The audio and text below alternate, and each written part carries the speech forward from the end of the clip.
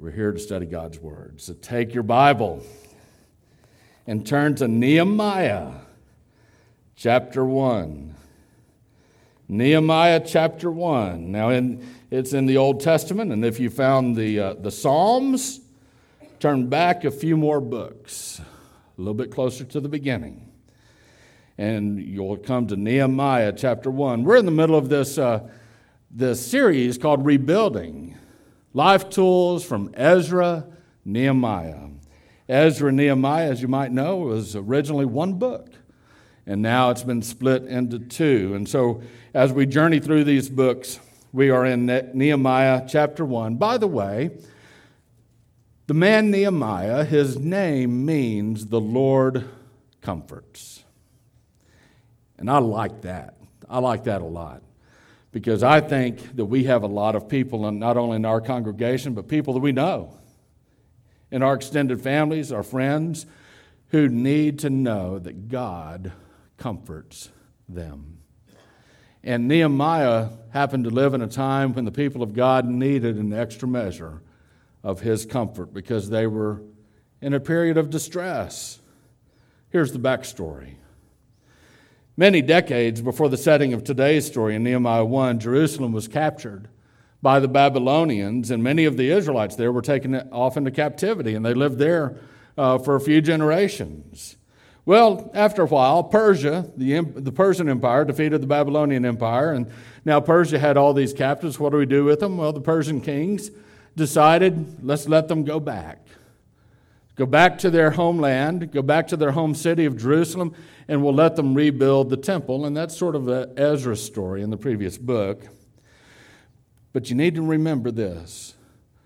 The rebuilding of the temple is not quite the same as the rebuilding of the walls of Jerusalem. The rebuilding of the temple, yes, it allowed them to worship God again. But until the rebuilding of the walls was complete, the people of Jerusalem would always be under the constant threat of attack. So enter the character Nehemiah. Nehemiah lived about 1,000 miles away. He lived in the capital city of Persia, and he was actually a servant to the Persian king Artaxerxes. And this is what happened in Nehemiah chapter 1, verses 1 through 3. We read the words of Nehemiah, son of Hakaliah. And so this is Nehemiah saying this, or writing this. During the month of Kislev in the 20th year, when I was in the fortress city of Susa, Hanani, one of my brothers, arrived with men from Judah. And I questioned them about Jerusalem and the Jewish remnant that had survived the exile. They said to me, the remnant in the province who survived the exile are in great trouble and disgrace. Jerusalem's wall has been broken down, and its gates have been burned. Let me ask you a question. What is your go-to response when you hear distressing news? What do? You know you do something. Some of us get mad, want to hit something. Some of us just start to cry. Some of us just sort of grit our teeth and we're going to bear through this one way or the other. What do you do when things go wrong? You're having a perfectly fine day and you either get news that something goes wrong to someone else that you love or it goes wrong for you directly. What do you do? Well, here's what Nehemiah did in verse 4. He writes, when I heard these words, I sat down and wept. I mourned for a number of days, fasting and praying before the God of the heavens. Now, we're about to read Nehemiah's prayer, but I would just help you pause and realize that Nehemiah is about to pray for success. He's about to pray for success. And this is how you pray for success.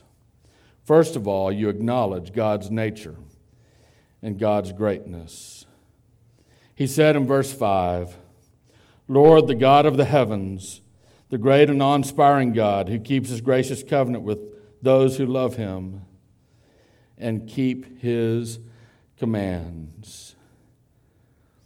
Notice that Nehemiah reminds God of his nature, reminds God of his greatness. And that might sound sort of silly to you. Why would God need reminding of anything? Well, God doesn't. God doesn't need to be reminded of anything. When we acknowledge God's greatness in prayer to God, we're not telling God anything new, but what we're doing is we're acknowledging that we know it. We know that God is great. And he says that he is the God of the heavens. This is a fantastic term because it's a recognition that God, the God that he's talking to, is a God who's high and lifted up. He's a God who is transcendent, who is above us. He is beyond us. He's beyond our comprehension. He's beyond our power. He is the God of the heavens. There are other times when it's perfectly all right, if you will, to acknowledge God as a friend. God as someone who walks alongside you. God who is someone who is intimately in love with you. But in this prayer, Nehemiah wants to make sure that he humbles himself the best he can before God. And one way to humble yourself before God is to acknowledge God's incredible greatness. He's the God of the heavens. He is the great and awe-inspiring God who keeps his gracious covenant with those who love him. God keeps his covenant. God keeps his covenant. What about us? Well, sometimes we don't do such a good job. And so when the covenant is broken between God and humanity, it's never God's fault. It's never God's doing. It's ours. But God keeps his covenant with those who love God, those who keep his commands. And then, after he acknowledges God's greatness, he asks God, hear my prayer. Verse 6. Let your eyes be open and your ears be attentive to hear your servant's prayer, that I now pray to you day and night for your servants, the Israelites. He says, God, let your eyes be open. Let your ears be attentive to hear, he calls himself your servant, to hear your servant's prayer, that I now pray to you day and night. And I'm not praying for myself. I'm praying for your people. I'm praying for the people of God. For their sake, God, listen to me. For their sake, hear my prayer. Because I know you love them. You've called them out. And then he says in verse 6, I confess the sins we have committed against you. Both I and my father's family have sinned. He acknowledges the truth about his sin before God. Notice that Nehemiah has yet to ask God for anything other than to hear his prayer. He hasn't asked God for success yet. In fact, that'll come at the end of this prayer. All he's done now is he has acknowledged before God his truthful standing before God. That God is great and he is humble. That God is holy and he is a sinner. Not only has he sinned, his father's family has sinned, the entire nation, in fact, has sinned against God. And so in verse 7, he continues. He says, we have acted corruptly towards you and have not kept the commands, statutes, and ordinances you gave your servant Moses. Please remember what you commanded your servant Moses. If you are faithful, I will scatter. If you are unfaithful, I will scatter you among the peoples. Well, isn't that exactly what happened? God's people were unfaithful and he scattered them. Verse 9, he's quoting God again, God's words to Moses.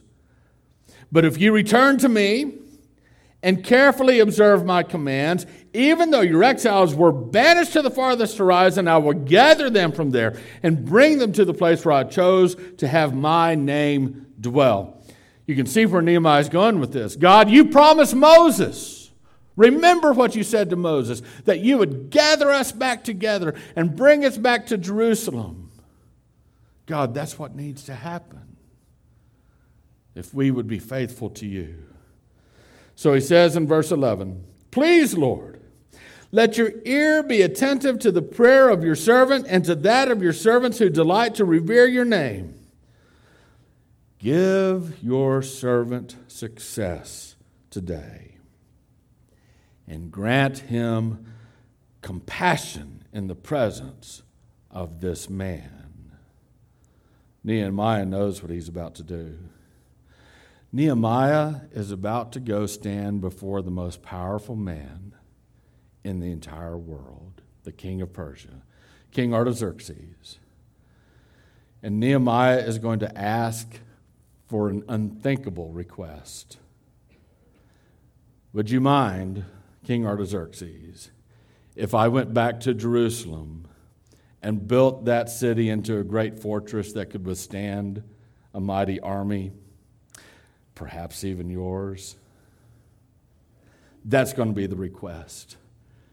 But before he would ever have the audacity to ask that of King Artaxerxes, he needs his heavenly Father to be on his side in this. He asks God to give him success in going before this man. And then we have this final statement in verse 11. It's almost as an aside. He writes, at the time, I was the king's cupbearer. Well, now we know how he's going to get to stand before King Artaxerxes. He was the king's cupbearer. What does the cupbearer do? Well, the king's cupbearer was the guy who drank the wine to make sure it wasn't poisoned before it was given to the king. And so every day, your life would be in danger. At every meal, your life would be in danger if you were the cupbearer and you thought the king had some enemies that might want to kill him that way. And so you had to sip the wine, make sure it wasn't poisoned. How would you know if it's poisoned? Well, you die. That's how you know. And then the king gets a different cupbearer. But the cupbearer is also a very important, very much a position of honor and power because he has regular close proximity to the king. He had more knowledge, Nehemiah did, than most people did about the king and about the kingdom. And so he was one of the king's closest advisors, actually, one of the king's closest supporters. The king's not going to make someone a cupbearer who is not friendly to him. And so it wasn't an accident that Nehemiah, this Jewish guy, who's nothing more than a servant there in a foreign land, happened to become the king's cupbearer. There's another indication of the sovereign hand of God, putting people where God wants them to be for just the right time. And so in chapter 2, verses 1 through 3, we continue the story. During the month of Nisan, in the 20th year of King Artaxerxes, when wine was set before him, I took the wine and gave it to the king. I had never been sad in his presence. So the king said to me, why do you look so sad when you aren't sick?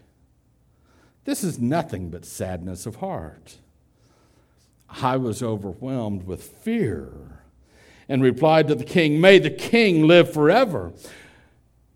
Why should I not be sad when the city where my ancestors are buried lies in ruins and its gates have been destroyed by fire? Nehemiah was fearful because he knew he was putting his very life in danger. Number one, by speaking to the king freely, but also by being sad in front of the king. It wasn't unheard of for kings to put to death those that came before him who were sad.